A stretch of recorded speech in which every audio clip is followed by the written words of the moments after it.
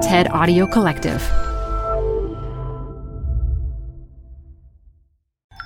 This TED Talk features author and policy analyst Michele Wucker, recorded live at TED Salon Imagine If 2019. Support comes from Zuckerman Spader. Through nearly 5 decades of taking on high-stakes legal matters, Zuckerman Spader is recognized nationally as a premier litigation and investigations firm. Their lawyers routinely represent individuals, organizations, and law firms in business disputes, government and internal investigations, and at trial, when the lawyer you choose matters most. Online at Zuckerman.com. The best place to see stars is at home with Prime Video. Get everything included with Prime, like Mr. and Mrs. Smith, starring Donald Glover and Maya Erskine. Rent or buy hits like Mean Girls, starring Renee Rapp. Or add-on channels like Max for the HBO original Curb Your Enthusiasm with Larry David. You've never seen so many stars in one place. Prime Video. Find your happy place. Restrictions apply. Prime membership not required to rent or buy. Prime membership required for add-on subscriptions. See Amazon.com/Amazon Prime for details.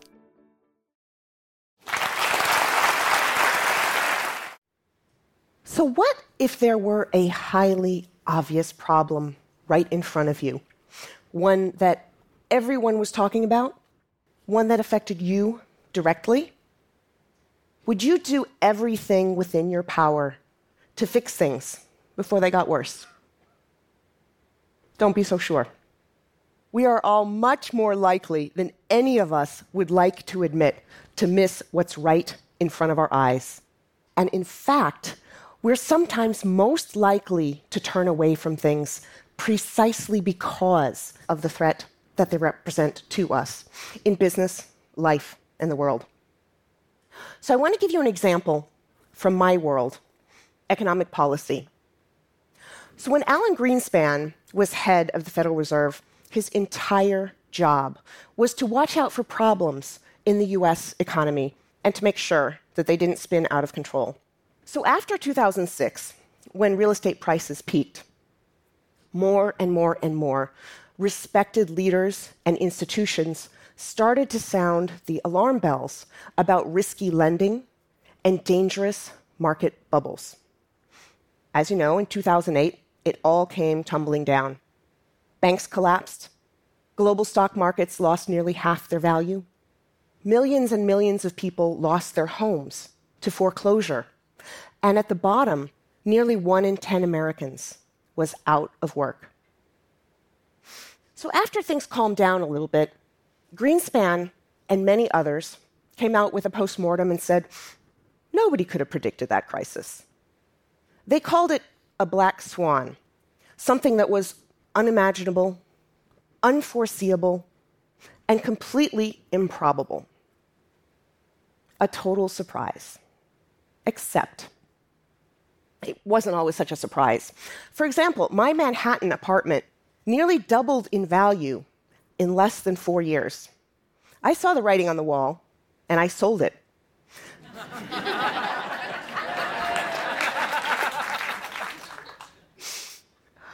So a lot of other people also saw the warning, spoke out publicly, and they were ignored. So we didn't know exactly what the crisis was going to look like, not the exact parameters, but we could all tell that the thing coming at us was as dangerous, visible, and predictable as a giant gray rhino charging right at us.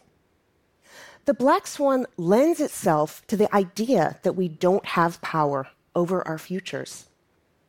And unfortunately, the less control that we think we have, the more likely we are to downplay it or ignore it entirely. And this dangerous dynamic masks another problem, that most of the problems that we're facing are so probable and obvious. They're things that we can see, but we still don't do anything about.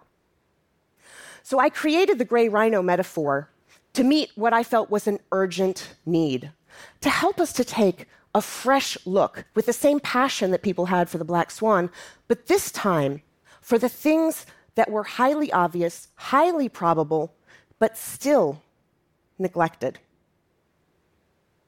Those are the gray rhinos. Once you start looking for gray rhinos, you see them in the headlines every day. And so what I see in the headlines is another big gray rhino and a new, highly probable financial crisis.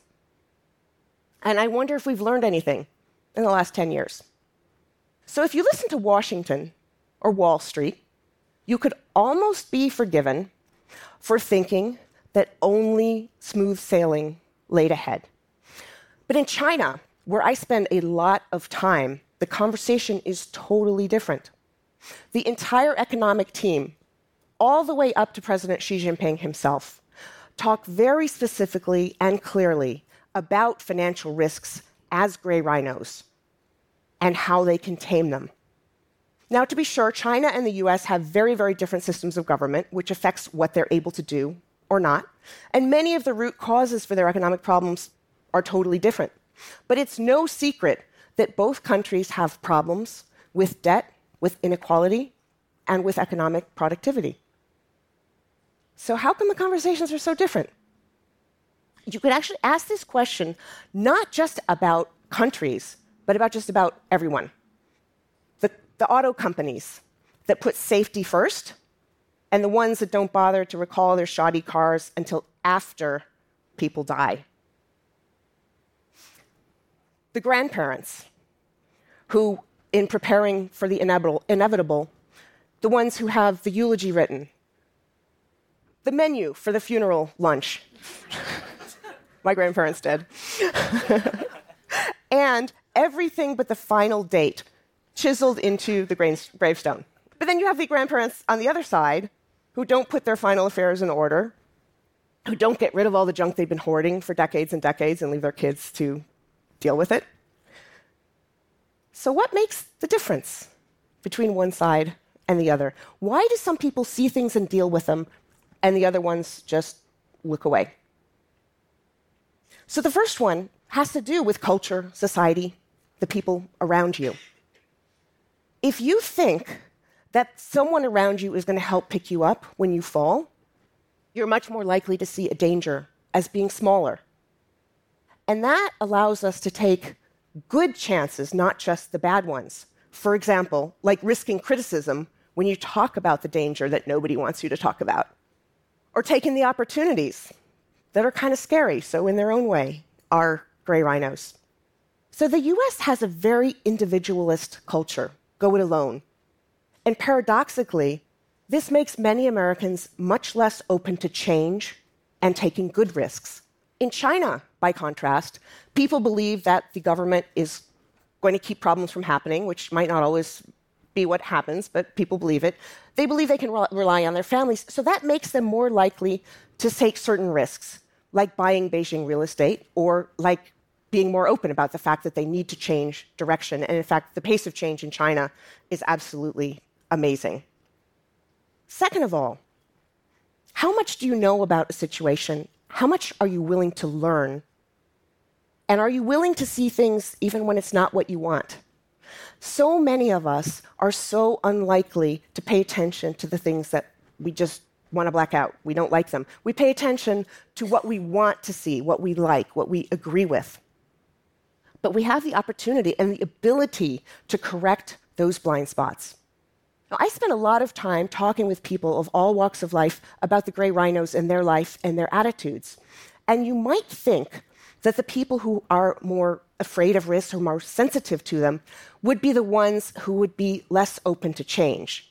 But the opposite is actually true. I've found that the people who are willing to recognize the problems around them and make plans are the ones who are able to tolerate more risk, good risk, and deal with the bad risk. And it's because as we seek information, we increase our power to do something about the things that we're afraid of. And that brings me to my third point. How much control do you feel that you have over the gray rhinos in your life? One of the reasons we don't act is that we often feel too helpless. Think of climate change. It can feel so big that not a single one of us could make a difference. So some people go about life denying it. Other people blame everyone except themselves. like my friend who says he's not ever going to give up his SUV until they stop building coal plants in China.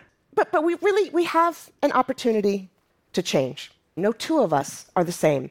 Every single one of us has the opportunity to change our attitudes, our own and those of people around us. So today, I want to invite all of you to join me in helping to spark an open and honest conversation with the people around you about the gray rhinos in our world, and be brutally honest about how well we're dealing with them. I hear so many times in the States, well, of course we should deal with obvious problems, but if you don't see what's in front of you, you're either dumb or ignorant. That's what they say, and I could not disagree more. If you don't see what's in front of you, you're not dumb, you're not ignorant, you're human. And once we all recognize that shared vulnerability, that gives us the power to open our eyes, to see what's in front of us, and to act before we get trampled.